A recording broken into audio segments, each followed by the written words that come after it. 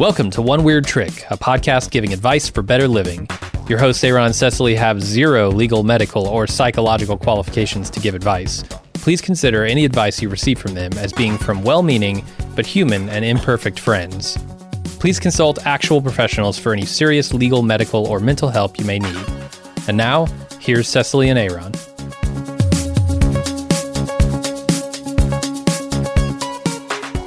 Welcome to One Weird Trick, the show where we exchange tips and tricks among ourselves and with you, the listener, on how we can not just survive but thrive in these difficult times. I'm your host, Aaron. And I'm Cecily. And we've got a great show today. I know I say that all the time, but I super mean it this time? now. I really mean it. This is no half-ass in this podcast because we're going to eschew our normal format of talking just amongst ourselves about a few weird tricks because we have a special guest. Of course, after we talk to her, we'll get to see what's going on in the old OWT at Swizzbold.com mailbag. But first, Dr. Cynthia Pezzulli has been a listener and occasional contributor to the show. And we recently found out that she is an actual practicing therapist with like degrees and credentials and everything. So we asked her if she would be willing to come on the show and talk to us about relationships and sex from a professional point of view, less of an amateur one. And she's graciously agreed. You can find out about her practice on her website, CynthiaPezzulli.com, and you can follow her on Facebook and Twitter. All of those links will be in the show notes. Dr. Cynthia, welcome to our show. Oh, well, thanks for having me. Oh, it's this is an honor and a privilege. I really appreciate you coming on. Finally get an expert, to rein us in. Tell us where we're going wrong. Give people the good stuff. Oh, I want her to tell her all the things I'm doing right. Oh, well, I see. It's Oh, and I was just about to do that, actually. It's so funny that you should say so, because I have to take this moment to tell you how much I appreciate you guys doing this podcast, because it is refreshing to hear this advice that you guys come up with. And every time you say something, I go, see, I was going to say that. Well, that's perfect. That's great stuff. Oh, thank you. That's high praise. You're welcome. Yes. Well, let's get started and talk about your practice, your specialty. You are a family, marital, couples, individual therapist, but you have some specialities. I take it from your website and previous conversations. You want to just kind of clue the audience in to what kind of therapist are you anyway? Right. So I'm a licensed clinical social worker. I also have a doctoral degree in clinical social work. And I also happen to be a certified sex therapist. But what you have to know is that there is no license for sex therapy. So pretty much anybody can be a sex therapist. You know, you can just put up a shingle, Cecily, if you decide you want to call yourself a sex therapist, and you can pretty much do that kind of treatment. I feel like there's some kind of joke, like a 00 license for sex, a XXX license for sex. I mean, hopefully you're going to see somebody, if they say they're a sex therapist, that also either is a licensed mental health counselor or a psychologist, or like me, a licensed clinical social worker. And there is an organization called AASECT, which I highly recommend to your listeners if they're ever looking for resources. It's the American Association of Sexuality Educators, Counselors, and Therapists. And they do certifications. That's where my certification is. What's that acronym again? AASECT? It's AASECT.org. And that's ASECT? It's AA. Sex. ECT. Okay. .org. Cool. I'll put those in the really good resource. I'll put those in the show notes as well for people to have resources. It seems like, we get a fair amount of questions as you've observed about sex and relationships. What goes into being a sex therapist? Well, if you want to get certified by AASECT, there is a decent amount of continuing education that you do have to have. You do have to have a master's degree in a related field. One of the things that we do, which is really amazing, is we go through what's called a SAR. It's a sexual attitudes reassessment. And what it does is we are desensitized and basically trying to, explore all of our biases about sex, so that we are prepared to work with the range of sexuality in the human condition. So, I actually have to sit through video content and traumatic content that will help me be more attuned and sensitive to whatever my patients are going to present in practice. So that is really what is like the meat and potatoes of this kind of certification, is that, you know, a lot of folks are just not prepared to have conversations about the full range of sexuality. And, you know, I think that's what's wonderful about the training that I've had, is that I think it makes me much more understanding to things that like the layperson wouldn't necessarily be as comfortable talking about. Right. What are some of the most common problems people will see you for? Okay, so I'm going to tell you the most common reason that someone calls me for therapy. And that is, couples call me because of sexless marriage. They come in because they're not having fulfilling sex. It's the dead or bedrooms. They're not having it at all. Right. I call it lost on planet Platonia.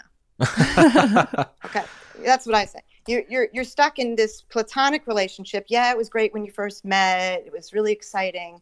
But that kind of eroticism wanes over time. And folks are like, how do we get it back? You know, what do we do?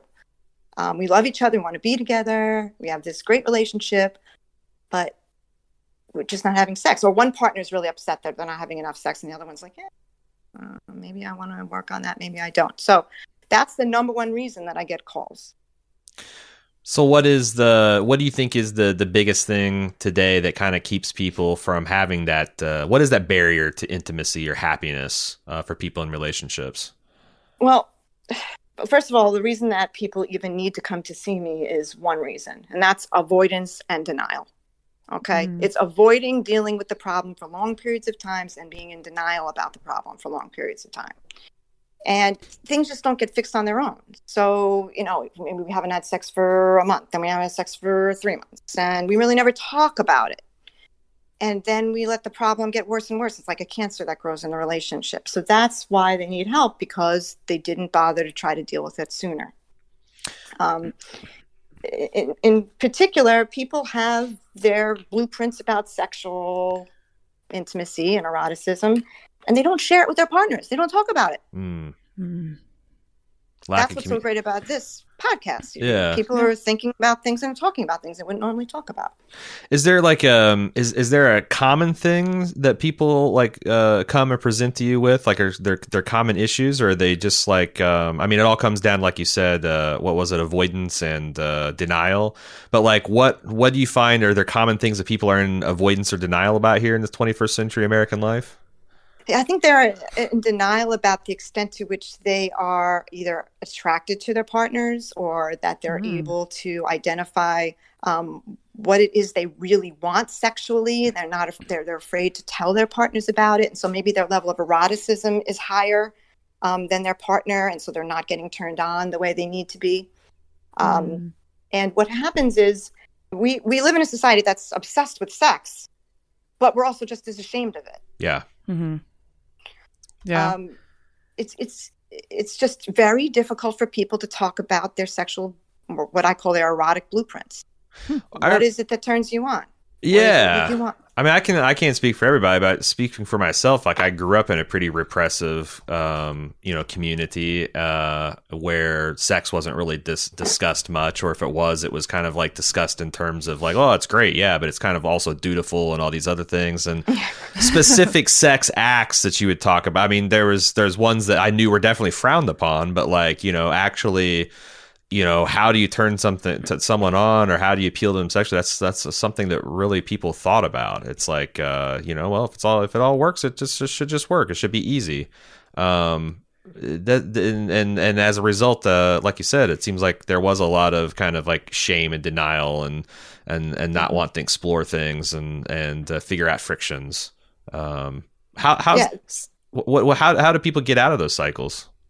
Yeah, I mean, I'm all about prevention, so I do want to say that it doesn't help that we don't teach young people how to have sexual pleasure. We don't talk to our daughters, for instance, and say, so, do you know what an orgasm is? Do you know how to feel it? Do you know what pleasure is? We don't do that. That's a no-no. You're not allowed to talk to young people about sex, right? Mm-hmm. So how do they learn about how to have intimacy? Through the internet, from their friends. And a lot of people are having what I call a lot of non-sex because they don't really know how to have sexual intimacy that's fulfilling. And it's an epidemic, and I shouldn't complain because it's keeping me in business. But at the end of the day, you keep those things you learn from early on in life and they stick with you for a long period of time. So coming into it later in life, right now, how do I help fix something that's been kind of burnt in since early on, right? First, I have to try to desensitize people to the language of sex. Kind of get them used to using terminology in the language and being able to identify, well, what is a sexual fantasy? And also take away the shame about having sexual thoughts and having ideas about sex. And so it just starts with a dialogue. Do you have examples of words that people are afraid of that you use to loosen them up?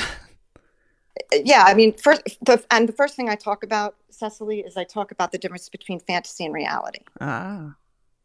Folks are afraid if they're thinking about something erotic that somehow it means that they want to do it in reality, or like if they say, "Oh, I'm really turned on by the idea of having sex with two guys at the same time." That if I tell my partner that he's going to think that he's not enough, and so therefore I can't tell him because it means that this fantasy is real, or I want to be tied up and beaten, but I only want to just fantasize about it. If I tell him, he's going to think I'm a degenerate. That probably doesn't help that a lot of times when if you do get the gumption to tell your partner about this fantasy, is a lot of times you do get the reaction that you're fearing because they are worried, like, oh my God, I'm not enough, or oh my God, my partner's a freak. Which leads me to the next thing, which is really important, and that's tolerating injuries. It's extremely important to have a thicker skin when you're trying to have a healthy relationship. And this is just not about sex. This is about relationships in general. You've got to be able to hear the truth of what your partner's experiencing without taking it personally. And folks are very easily wounded and injured by the subjective experiences of the partners, whether it be sexual or otherwise. No, I mean, I definitely jives with my experience. Like, I don't know how many times I've heard it said, even amongst friends of mine, of like relationships going fine, and then they start talking about their past sex life, and then you find out, oh my God, this person's had sex with, I thought they might have sex like, a normal amount of people like me, like 3 or 5 people, but damn, they've been with 25 people. What does that even mean? And they just start spiraling like that. Yeah, I mean, people get really concerned. Well, we know that they get concerned about their sexual performance and whether they're good enough. And that goes to a whole other thing of people being so afraid that if they're not good in bed or they're not able to fulfill their partners, that they're going to cheat. They're going to leave them. It actually happens to be a worrying trend, quite frankly, this societal belief that everyone cheats. Yeah. Is that not well founded? Because I feel like that I don't know what are the current statistics about the people cheating and whatnot. I don't have the numbers. I don't love statistics because unless I can actually quote the actual statistic, it's gonna. But I will tell you that my experience, and this is 30 years of being a therapist, couples therapist, being an individual couples, family therapist, sex therapist. People don't cheat as much as you think they're cheating. They're not. When people are in a fulfilling, loving, mature relationship, when they have realistic expectations of that relationship and what they want, they're not cheating. They're not. They love their partner. They're not doing that. So it's starting someone off with an A instead of an F. So that's a good way to put it. Do you think that people like then, because this fear of cheating, does it become like a self-fulfilling prophecy? Like if you get in in your head the idea that, oh, this person's cheating on me, then that, obviously you start having negative feelings about them, which then expresses in your life, which then cools down your sex life, which then feeds back into I'm being cheated on. Is that kind of how the thing spirals? Exactly how it spirals. You totally get it. That's exactly what ends up happening. It becomes a self-fulfilling prophecy, and you push your partner away, or you sabotage the relationship. And that depends on your relationship's growing up and what you learned about love and what you learned about mature love. So you may already be a saboteur, someone who's has a tendency to sabotage relationships by pushing people away so that you're afraid of having stakes too high because you lose a lot. You have to be vulnerable, right? If you're dating and you're with somebody and you really care about them, you risk getting hurt, right? Yeah. Well, how do you fireproof yourself against something like that? Because I mean, that's the thing that I was always, when I went through my therapy, one of my goals is like, I got a lot of stupid shit going on in my life. I want to make sure I get that sorted. So when I find somebody, I'm not going to drive them crazy or drive them away. How do people kind of fireproof themselves against those common pitfalls? Well, first, I don't think you can. I think you have to accept that, we're going to make mistakes in relationships and we try our best. We try to be the best versions of ourselves. But there are times when our insecurities or whatever it is that tends to sabotage us are going to creep up. You just have to have more insight and awareness when it's happening. So I think that, first of all, giving yourself a break. Dating is hard. Mm-hmm. Being in relationships is like there's a lot at stake. We want to be loved. People are people seeking. We don't want to be alone. We want to be with somebody. Mm-hmm. So, and I think if you are willing to kind of be introspective and actually just talk about whatever it is you're afraid of and whatever it is you're feeling without testing, without game playing. I mean, we can always go into a whole other, segue into game playing because, I mean, how long are you guys together? 8 years. Yeah. Married for 4. Okay, married for 4, together 8. So you're not that long out of dating where you forget it, but if you remember, it's there's a lot of game playing that goes along. It's because you have to protect yourself, right, from getting hurt. So you want to make sure the person really, means what they're saying and says what they mean. How do you take them at face value? How do you know they really feel what the way they say that they're feeling about you? I think that if we took people at face value and really asked them how they were feeling and were honest about what we were expecting, we have a better opportunity of not getting hurt because we have realistic expectations. Do you think with this cheating thing, this is something that I've been thinking about lately, is how much of... No. I knew it. Damn it. Do you think this cheating thing, because I feel like a lot of times the reason that people fear about cheating is because they see that cheating is something, it's like their fault. And I don't know if this is as equal concern with women as men, but like, there's this like if you get cheated on and you're a man, it's like, well, you're less than. Like if you were a real man or if you were doing this, that, and the other, you wouldn't have been cheated on.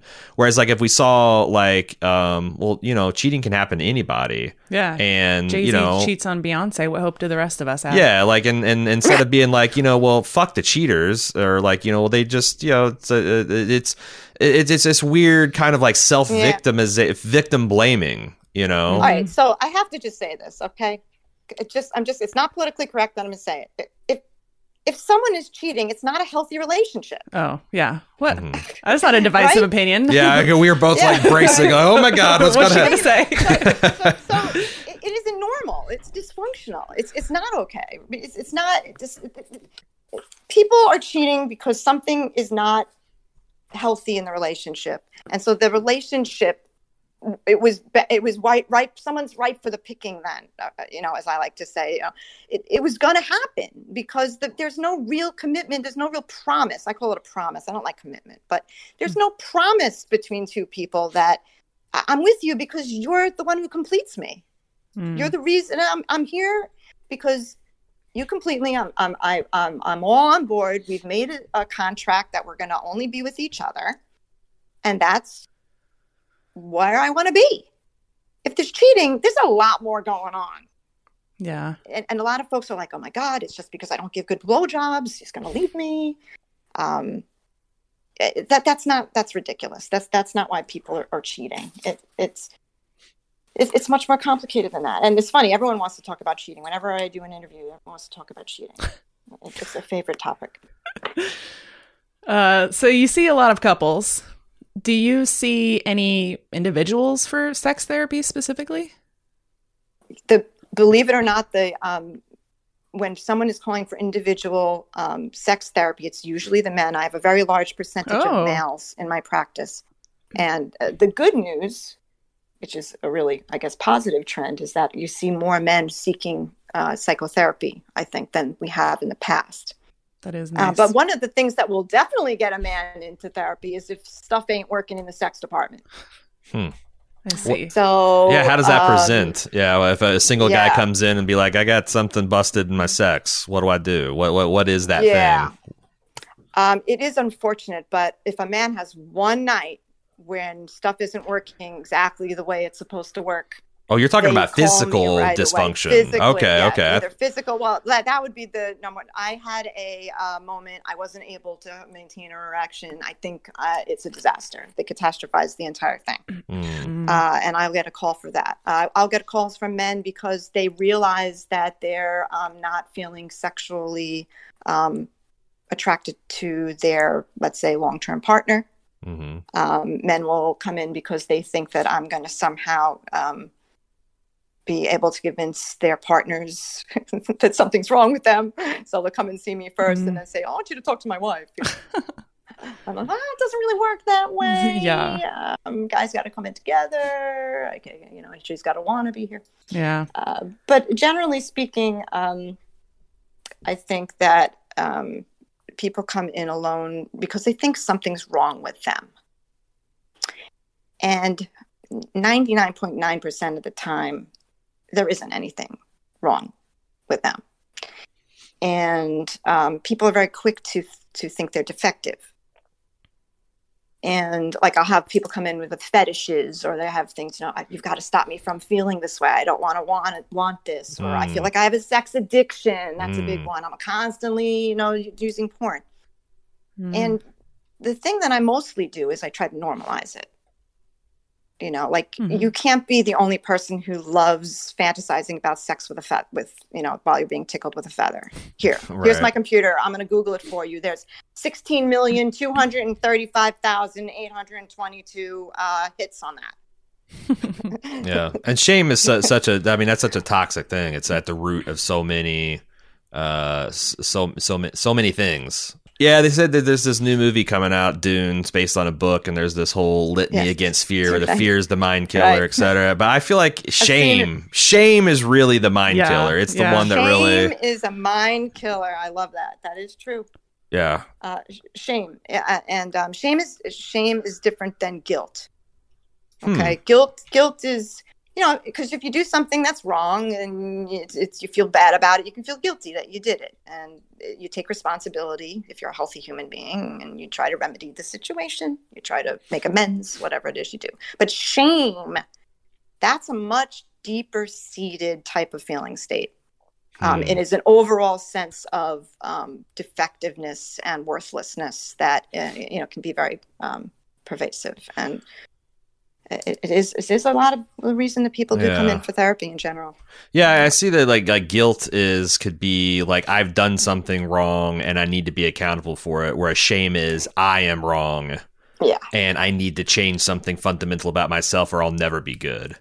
And sometimes when you're talking about changing things that are, when you're talking about your base level sex drive and who you are, those, I don't know. It seems like when I think back, I don't want to get too off in the weeds about my personal kinks and whatnot, but like some of that stuff, like I can draw back to like weird, just like weird shit I saw on TV when I was 7 years old, or like some cartoon mouse got tied up on a train track and like, whoa, that makes me feel funny. Like I feel like some of that stuff is like, and if you waste time like feeling bad about it or feeling like, oh God, that's something wrong with me. Only bad things can happen of it. Yeah, and it doesn't help if you were told that things were wrong about you. Sure. Or especially if you're a victim of any kind of inappropriate sexual content with family members, or you're molested, or you're a victim of sexual abuse. I mean, the messages that you were given about that, they are pretty deep-seated. It's extremely difficult to shake them. Hopefully you get some good therapy to deal with it. But it really, you bring that into intimate relationships. It's part of that blueprint that I was referring to before. Again, that's just the thing I say. I call it an erotic or sexual blueprint. And if you don't share that information with your partner may inadvertently trigger them because they may not know about what it is you're associating certain activity with, let's say. Or you may have a desire, or you may have pleasure over something that actually happened during that type of content that you've had that, may be perceived as, abusive, or it was molestation, and it's still part of your erotic blueprint. And then you feel guilty about that and shameful about that. Cynthia, for people like myself who have experienced some kind of trauma, do you have any thoughts or encouragement or recommendations you can make them if, to seek help from a professional like you, or things that they can do to handle it and deal with it? Especially if that's become part of their, like you said, sexual blueprint, Erotic blueprint. Or erotic blueprint, sorry. So first of all, the very first thing that I tell anybody who's a victim of any kind of sexual abuse or molestation is we talk about what the actual definition of sex is. And the actual definition of sex is anything intended for one's own sexual pleasure and arousal. Anything intended for one's own sexual pleasure and arousal. So if you were a victim of any kind of abuse, that may have been intended for their sexual pleasure and arousal, but it wasn't intended for yours. So you really didn't have sex. And so that's good news, because now you can redefine what sex is for you. And the sex that you're going to have with your partner is going to be real sex, not non-sex, as I call it. It's being able to find the thing that makes you feel pleasurable and sharing that with your partner. And it doesn't have to be about what happened to you in the past, because that wasn't sex. That wasn't healthy. So most folks actually feel relieved when I tell them that. They go, oh, okay. So I'm not broken sexually. I'm like, no, you're not, because that wasn't sex. Yeah. That was for the benefit of the perpetrator. It's interesting framing, because like, if you imagine if we define sex as like intimate contact, and then you had some people defining like getting beat up as sex because of that, then it's like that's clearly not the case. And it's interesting to reframe it as like, well, it's not even sex. No, it's not. And that, a lot of this violence, not sex. Is sex work? Is sex work sex? Like, that's what the other thing, the natural. Because like it does, like, if it's crucial to your sexual pleasure, and if it's just a job, and if you're just giving like handies and blowies, is that actually sex? No, the answer is no. Based on that Interesting. definition, no. That person is not having sex with they're not having sex. The partner is having sex. Now, if you presumably if you're a sex worker, because I've heard that some sex workers really enjoy the work, but then they're having sex. And you're getting paid for them. It's subjective. You're getting paid for doing something you love, which is so you don't have to work a day in your life. That's the dream. That's the dream. That's the dream. You're living the dream then. Interesting. Yeah. Interesting. I mean, if I'm in a marriage and my partner really wants a blowjob, and I'm really not in the mood, and I'm not really intending it for my own arousal. I don't really feel like getting off tonight, but I really love him. He really likes it. Okay, so I'm gonna give him a blowjob. I'm not having sex. He's having sex. I'm consenting to helping him have sexual pleasure, but I'm not having sex. Interesting. I wonder if because I don't know, that might help some guy, because I feel like, and this is especially on the internet, there's so much shame in having a partner that's involved in sex work, and paradoxically, more and more people are getting into sex work because it's easier and easier with all these, especially online. But like, if you could reframe it, it's because like a lot of, especially guys, I feel like, although I imagine, a lot of women would be bothered by it too. Like, oh my God, this woman, this person's had sex with hundreds or thousands of people. It's like, well, no, if we're talking about their sexual pleasure, that wouldn't be the case. So, because that's the most threatening thing, right? Like, if you're in a relationship with someone and they're getting turned on by somebody else, and you don't have a contract where you guys are, polyamorous or open to having sexual intimacy with other partners, it's the fact that they're turned on or aroused or having pleasure that's the threat. That feels like a rejection, right? Right. So yeah, in the case that you're giving, if this is what person's job is, then most likely they're not experiencing that arousal. It's not intended for their arousal, and they're not experiencing sexual arousal, pleasure, or orgasm. Yeah. So kind of along those like same lines, if you are a partner who's giving sexual pleasure to your partner and it's not sex, do you have recommendations for when your sex drive just doesn't line up? Yeah, I mean, since that's the like meat and potatoes of a lot of the work I'm doing these days, first of all, I think we need to take away the emphasis so much on sex. I think sex is great. I'm obviously a sex therapist, so I think sex is wonderful. I think everyone should enjoy it and have fun if they want it. And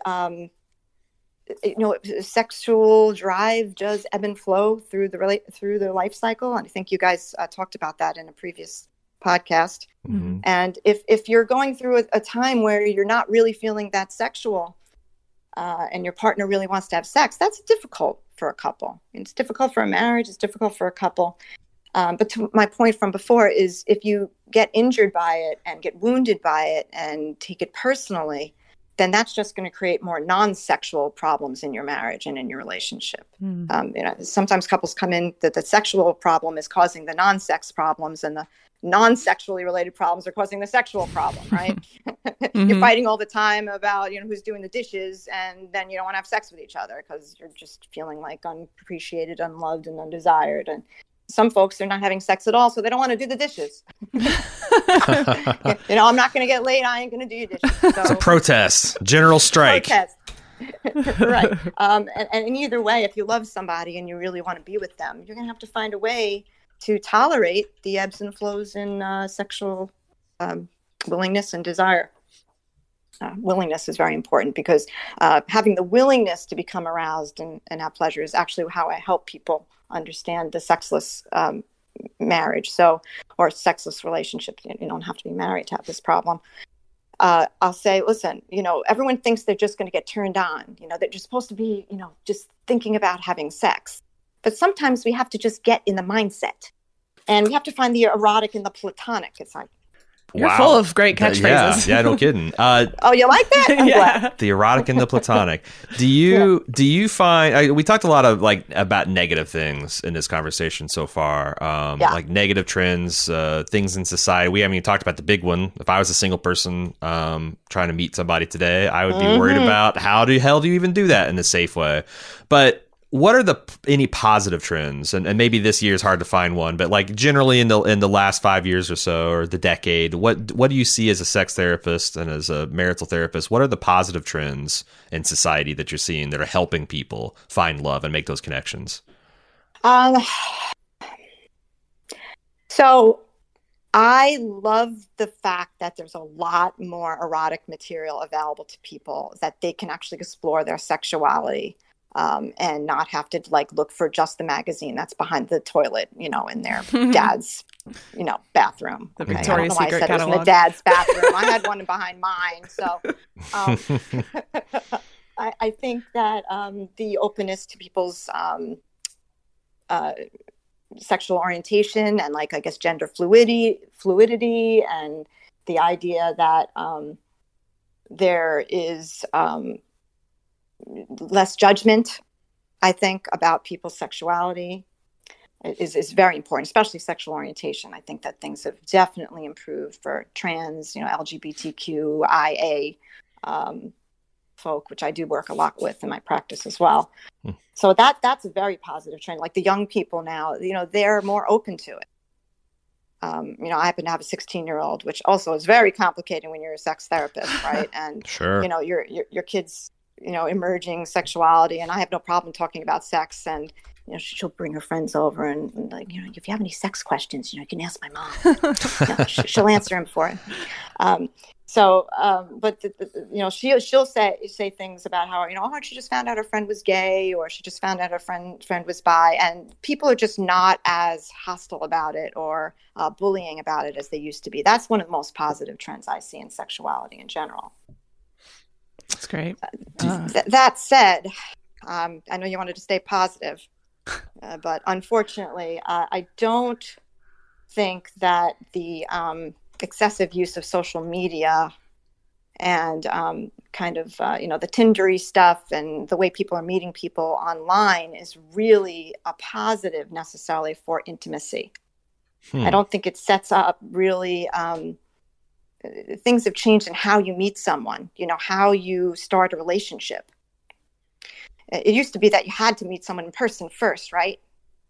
Yeah, and it's funny because I would have thought that the internet would have changed things for the better, because as I got out of the dating pool was the rise of kind of Tinder. But like I use sites like OkCupid, where there was like some kind of, question and answer, and you got like some kind of match score, and you got there's the emphasis on kind of a profile and things like that. Whereas Tinder just seems like it's bad on both directions. As a man, it's a wasteland of just hoping to swipe and get someone to swipe back, and so much rejection and so much. And as a woman, it's just you're getting thrown a bucket of dicks at you constantly, all the time. And it's I like I said, I'm pretty ignorant of that. Like I'm. When I talk to my friends that are in it, I just hear about like all of the problems and what it causes. But even when you did OkCupid, Aaron, you were going out on dates. You can meet somebody on that, then you would go and meet them in person. And if you had chemistry, and you went from there, and you get to know somebody, and you're like, I kind of like them, and then you date them for a while, and then after the year, because the first year doesn't count anyway, we know that, right? That's just a waste, right? The second year, that's the one where you know whether you're going to really want to be with somebody. So you get past all that, but now. Go ahead. Is the problem with Tinder that people are just like that? Is like they literally just meet for sex and that's it? Because I guess I thought that Tinder was like that, but also you kind of I don't know. I think that's the intention. Like I think it has it doesn't have a negative intention, but it ends up being used that way. Like people really, a lot of people, they want to find someone. There's a lot of loneliness out there. There's a lot of people that can't find love. And that's the only place to find them. So they're looking on Tinder, but all right, I think I'm attracted to this person. And by the way, how do you know you're really attracted to somebody? By just their photo, but apparently that's enough. And then, you have all this expectations on it because now you talk for a while and you feel like you know the person, and you create this whole virtual like love potential excitement thing. And then you meet with them and it never goes as planned. It's not exactly what you thought. Then you feel rejected if they don't like you, if they don't call you again, or you feel like you owe them sex because it was on Tinder, right? Because there is a belief system that somehow that if you're on Tinder now, it just means that you're teasing someone if you don't actually have sex with them when you meet up with them. So there's that too. I'm hearing this all the time from my single patients that come in, and I do have a lot of people who are coming to see me because they're depressed because they're alone. Yeah. It's hard to find. Yeah, nowadays, good Lord. Yeah, and I always say, listen, it isn't your fault. It is really hard to find someone nowadays. And let's not even throw in the COVID problem, because this was hard before COVID. Yeah. And now, you have to be socially distant. How do you meet somebody? And the numbers, it's a numbers game too. They say that, I don't know the statistics, but if you can't find somebody who's going to be your lifelong companion, if that's what you're looking for, either in high school or in college, if you were so lucky to go to college, or in your first workplace environment where you're around a lot of people, statistically, your numbers are going to go down, because how many people are you going to have contact with that you're going to be able to meet? Mm-hmm. Right. So you have to go online. You have to meet people that way. There's no other way. Where are you going to meet them? In the grocery store, in the deli? Right. That's the fantasy. The meet cute, right? Yeah. The meet cute. At the deli over to salami, it's the meet cute. Yeah. Oh, I keep seeing the same time every day, and he orders the same sandwich. That's great if you can do that. And I do. I tell people, they're like, Cynthia, I go to meet people. I say, well, go to Home Depot at 8 a.m. All the contractors are there. That's where they are, and ask for some help. They can't find a washer.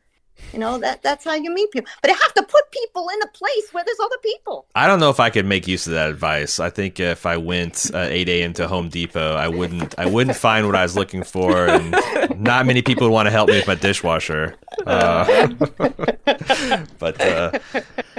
you never know, Aaron. I'm telling you, I know a lot of patients of mine. They've met people in Home Depot, it used to be the library. You can't meet anyone. Or the bookstore. They closed all the bookstores. Mm-hmm. You can't meet anyone there. Mm. And it's hard. It's hard to find love. And it is sad because people are people seeking. And you unfortunately, it's hard to be happy if you're alone. Yeah. So Dr. Cynthia, this is one weird trick. You're the expert. What is your best or weirdest trick for either finding someone, rekindling sex, whatever it is across your discipline? What's your best, weirdest trick? All right. Well, first, I have two subjects here. One is to have more fulfilling intimacy, and the other is for singles. So I have a trick for singles. Two weird tricks. Yes. Yeah.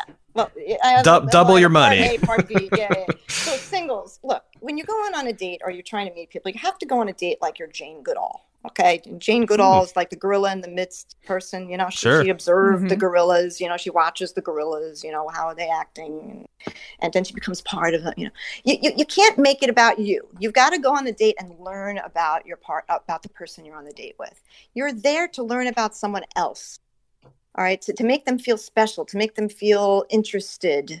To you. You've got to make them feel like it's all about them.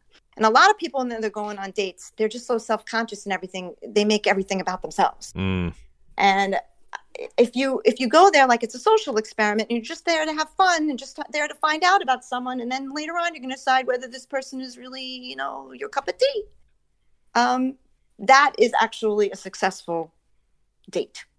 So I think that you have to have a little more fun going on a date and just pretend you are, like a social scientist.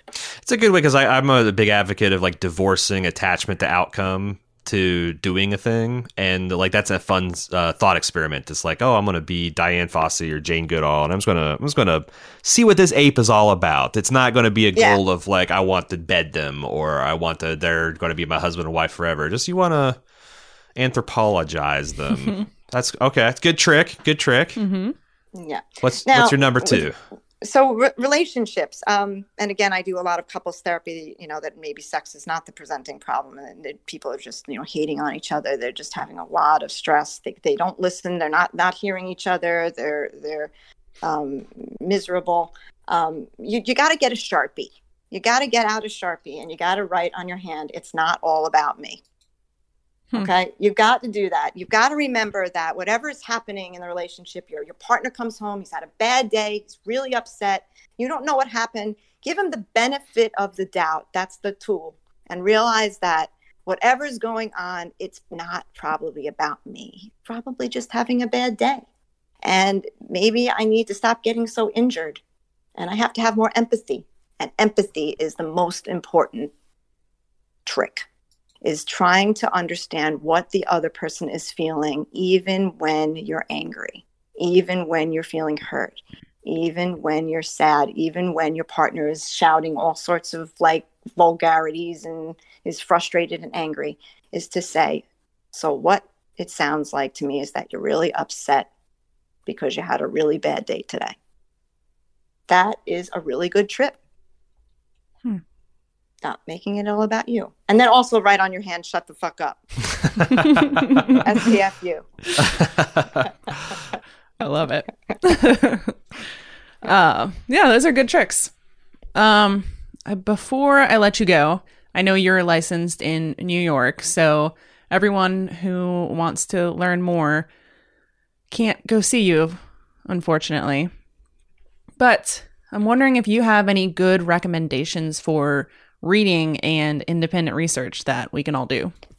Yeah, didn't you recommend Come As You Are? Yes. Was that in the last? That's a really good book. Mm-hmm. So I double that. And there's that book, the Love Languages book by Chapman, as a really good book for helping couples really try to understand their definition of what your partner needs, and so you don't feel so like something's wrong with you. You're just a person who just needs to have love shown to you in a different way. I think that's an excellent book. I always recommend that. And believe it or not, Gray's book, Men Are From Mars, Women Are From Venus. I don't think you mentioned it. No, I mean, I've Oh, heard that's still hold up? that's like a classic, right? I feel like that was I know, it's when a classic. yeah, that was being mentioned when I was a kid, and you know, like that's like my mom and dad's era kind of. Yeah. So what are you saying, Aaron? No, I'm just saying it's a classic. I'm saying it's I'm vintage. it's vintage, exactly. Vintage. It's vintage. I'm pulling that out of my butt. Is that a healthy fetish? Pulling vintage things out of one's ass? Yeah. Use lots of lube. Go slow. Exactly. That's true. Yeah, I mean, I think some of those classics are really good. I mean, we didn't really talk about, we kind of were alluding to all these kind of opposite gender or heterosexual relationships. But even a book like that can help people understand a little bit more, not just about their partner, but about themselves and why they think and feel the way they do. And it makes sense. Oh, wait a minute. Oh, that's why I do it, because, that's normal. Oh, a lot of women are like that, or a lot of men are like that. Okay. And then people don't catastrophize their relationships so much, which is really it too. It's like, oh, fight all the time. Of course you fight. All people fight in their relationships. All people have ups and downs. It's all good. It's all good. Love's good. Marriage is good. Yeah. Relationships is good. Let's leave it on a positive note then. Dr. Cynthia, thanks for coming on. I guess I'd like to encourage people if they have some questions. First of all, I guess if this has been a pleasant enough experience, maybe you can come on in future, and maybe we can get some questions directed your way on the next one, or maybe you can sit in on our question and answer on the next time. Oh, that's my forte. I love to answer questions. That's great. We can do that, and it's been a real a lot of fun for me. No, like I said, you don't have to twist my arm to talk about sex. No, we appreciate you coming on. We've really enjoyed your contributions to the show thus far, and it's just it's a real treat having you on. You're very welcome. Thanks once again to Dr. Cynthia Pezzulli for coming on the show. It was a lot of fun to talk to her, and we hope to have her back on. I'm a sex therapist now. That's right. Just hang your shingle out. Mm-hmm. Wet ass shingle.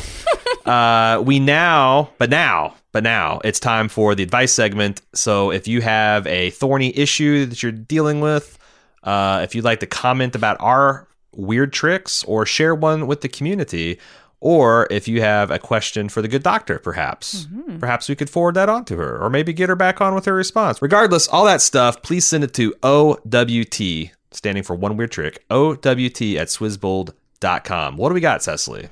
All right. Our first one, it was actually one of two people who sent this feedback in. This is from Revenge of the Pickle. Oh, the pickle strikes back. Yeah.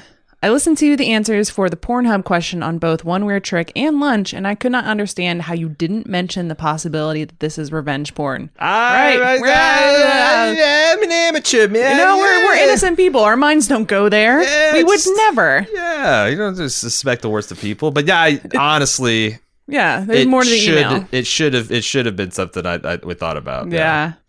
It seems so much more likely that this content has been posted without her consent with the express goal of embarrassing her. I don't know how to gently raise this with her because it's likely to be traumatic for her to find out she said intimate content posted without her consent. Or it might not even be her. The writer said he didn't see her face. It could be content being linked to her name by a malicious ex-lover who wants people to find it. Maybe the best solution is to raise it with a coworker by telling a white lie about Googling her name and seeing the link. The writer should not acknowledge watching the content unless he wants to be unemployed. If this has all happened without the woman's consent, this may be something that causes her to avoid anyone she associates with this in the future, including the writer. She'd be the primary victim here, and she'll need to do what she can to process that violation. The writer may have just stumbled into a big mess with no easy solution. Ain't that the life? Ain't that the truth? Yeah, I mean, I don't know about the whole unemployment thing and whether she'll want to never speak to you again. But that's, it's probably best to play it safe if you're worried about that kind of thing. And, like you said, is your trauma theory or circle theory of trauma? Yeah, the ring theory. The ring theory of trauma. She's in the middle ring. It's all it is. So whatever she needs to do to feel safe and secure is what she needs to do. And obviously, a pickle from last time would need to respect that. But no, this is it's a huge problem. Revenge porn. I feel like it's gotten better in the last few years. Yeah, there's a because- lot more laws being passed. Yeah, and a lot of the big, like this Pornhub especially, would be one of the ones that is pretty. It is pretty easy, I think, to take down that material. But that's definitely something that people should always keep in mind. Because of the very same attitudes we talked about last week about people feeling having dim views of sex work and whatnot, and there being that stigma. It's a huge weapon that you can use for people to abuse their trust in this way.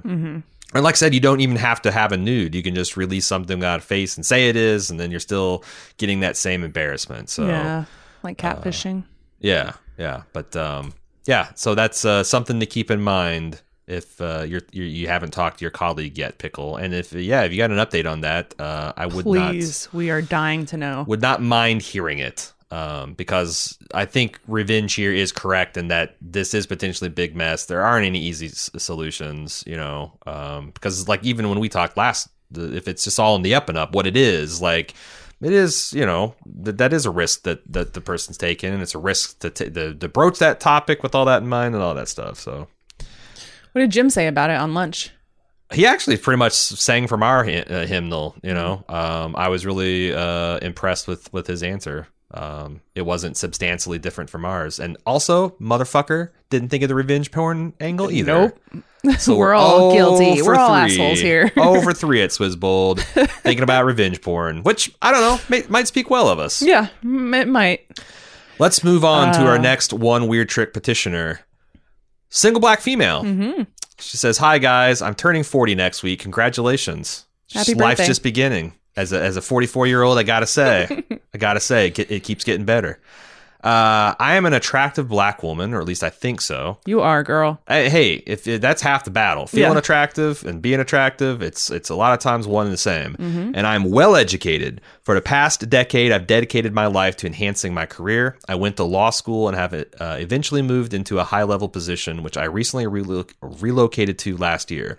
I'm also so very socially awkward. I don't know how to, 1, create a social circle, or social circle. What is happening? Or 2, meet a potential man. With my turning 40, there's also a very real chance that I won't ever have kids. With this pandemic, she didn't say it was a bad thing. Maybe this is one of the selling features. All eggs past expiration date. Don't have to, Freeze them. Yeah. Yeah. With this pandemic, things have been getting pretty lonely, and I don't know what to do. I've been on eHarmony and the app Hinge in the past, and I've had absolutely no luck in meeting anyone. Do you guys have any advice on 1, creating a social circle in the time of COVID, and 2, meeting a man? Can I tell an icebreaker? Sure.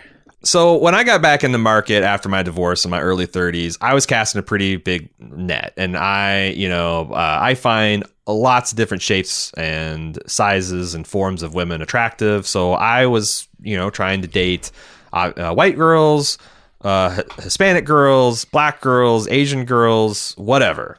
I didn't discriminate.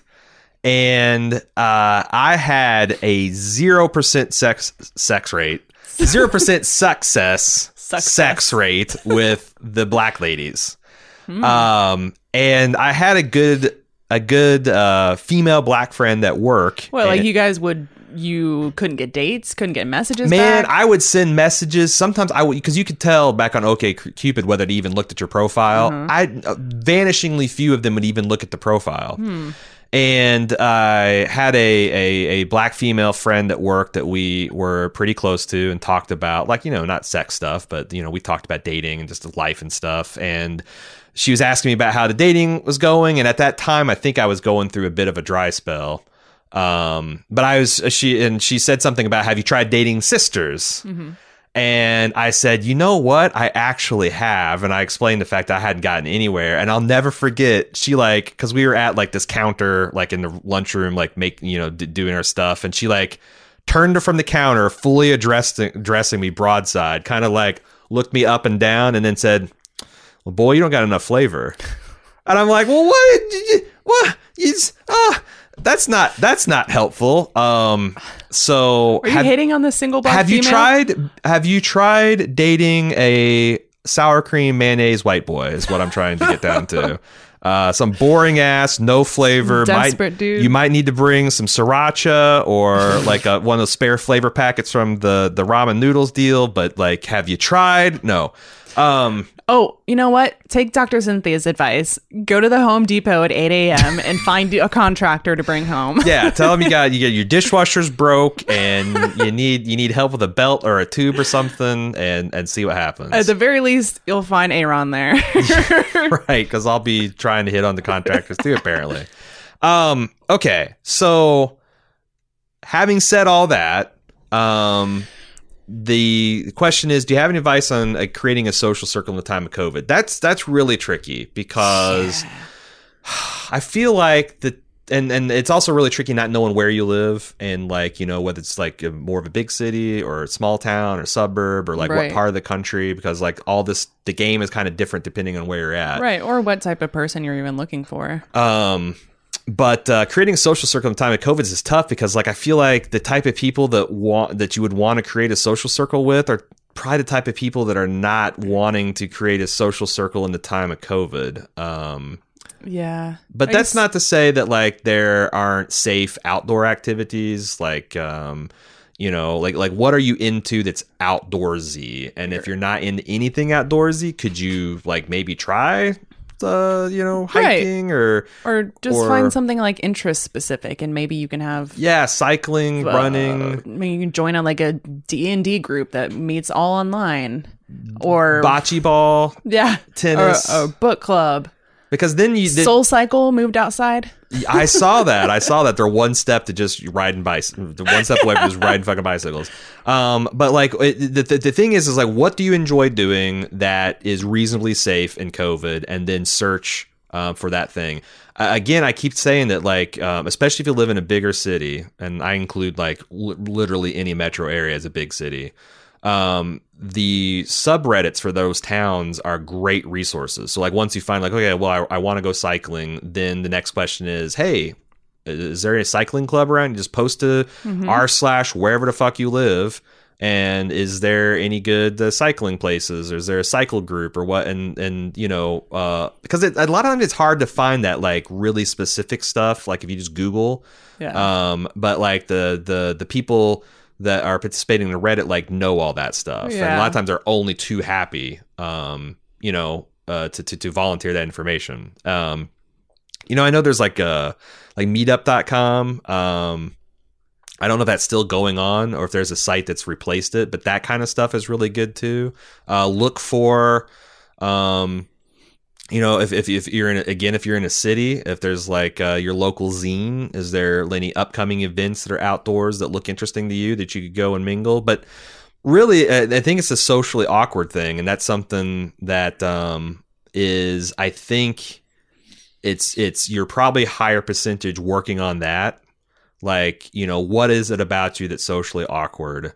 And, you know, I had a couple a series. I don't know how long you've been listening to the podcast, but I've had a series of beginners, like, you know, how can you get less socially awkward, or how can you start conversations? And it's all about like basic stuff, you know, making eye contact, you know, talking with people.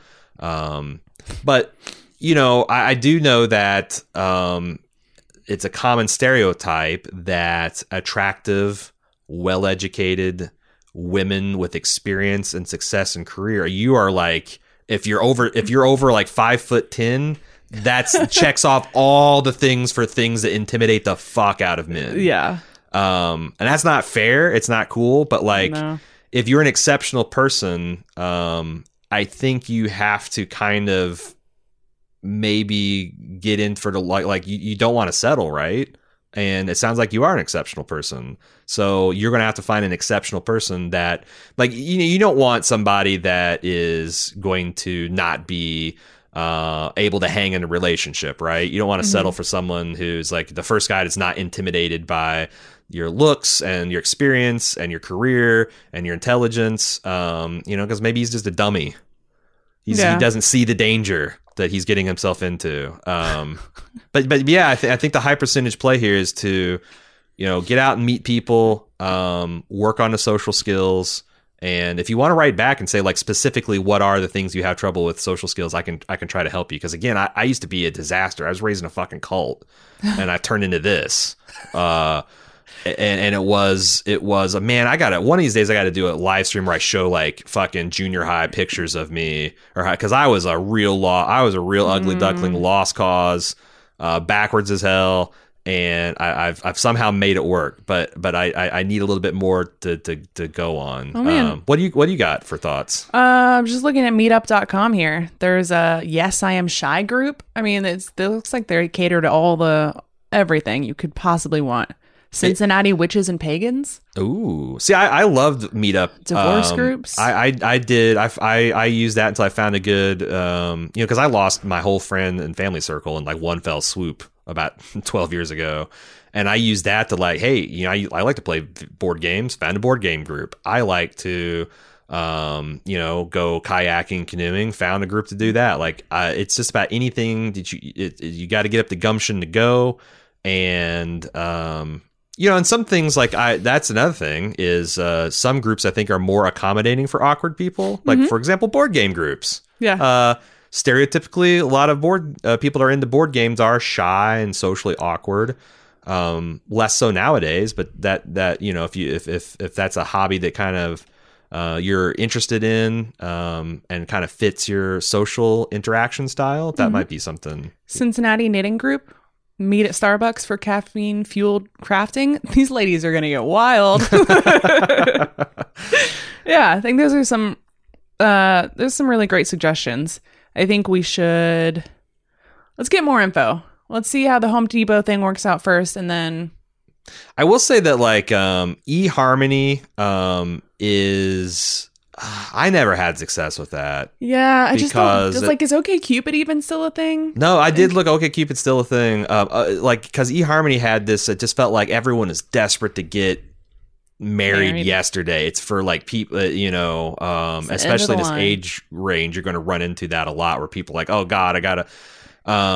It just didn't suit me. I really loved OkCupid, and I thought it's been 10 plus years. It's been 3 years since it's been 10 plus years since I've been on OkCupid, but I used to really like their algorithms and the way that they would, tease out information and give you some compatibility. And I'll stand by that, this is back again, this is old info, but unless they've substantially changed, I never went on a date with someone that I was like 75% compatible with and had anything less than a good time. Like always had attraction there, but like I wound up with a lot of good friends that way. I wound up with a lot of perfectly acceptable lovers. I wound up with my current wife off of OkCupid. So I really like that site. And I'll speak out of turn for Jim. Jim's had a lot of success on that, including his current wife. So we have 3 very satisfied customers, and that was more recent than my experience. Yeah, you. Who's hello? The other person who? You. Hello. Are you 4? I guess. With yeah. Alexis, are you saying Alexis is not a satisfied customer? No, she was actually. We can't speak on her behalf. She was actually a bot that had real information, which makes sense for Jim to get involved with a robot. What do you got? That's it. That's all I got. Home Depot and eHarmony. Meetups.com, not eHarmony. Oh, no, I'm sorry. Home Depot Those are the and two OkCupid. worst suggestions. Yeah. Yeah. And good luck. And congratulations on being a successul, attractive 40-year-old woman. Yeah. You should have much to be proud of. Yeah. And you, just don't be patient. Don't settle. Go in for the long haul. Make sure you want a quality person, not just a person. I mean, unless you're just looking to, if you're looking to pound and get pounded, then just throw all that stuff and just go out there and mix it up, have fun. But honestly, But don't settle. Yeah, don't settle down. Don't settle and settle down. But yeah, you seem like the kind of person who's also like financially stable. So there are lots of options for having kids past 40. Like I wasn't joking earlier when I talked about freezing your eggs and just, you can always use a surrogate or an adoption, There's all kinds of options. So I got a slightly used don't give up. 14-year-old that, you know, I could It's got a few dings. got it, but he got some quality years till he turns into an adult. You know, maybe we can make a deal.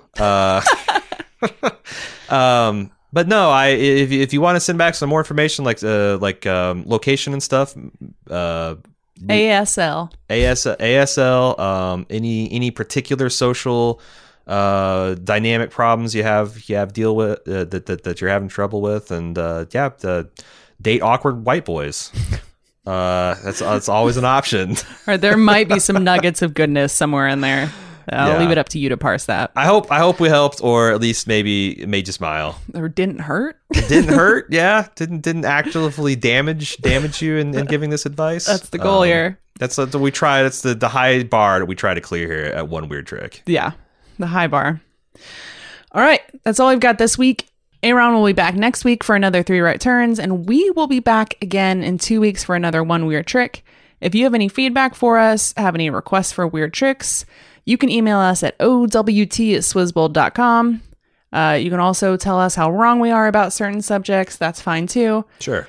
We're on all the social medias at Swizbold as well. While you're at it, treat yourself to something nice at merch.swizbold.com. You can get our logo on literally anything. Maybe not literally. Just, enjoy yourself. That's the way to get a man's attention. You come up with a Swizbold shirt. Oh boy. Oh yeah. That's a brand that draws the eye. Thank you to all of our Patreon supporters. We could not do this without you. You can also become a patron if you are not already at patreon.com/Swizbold.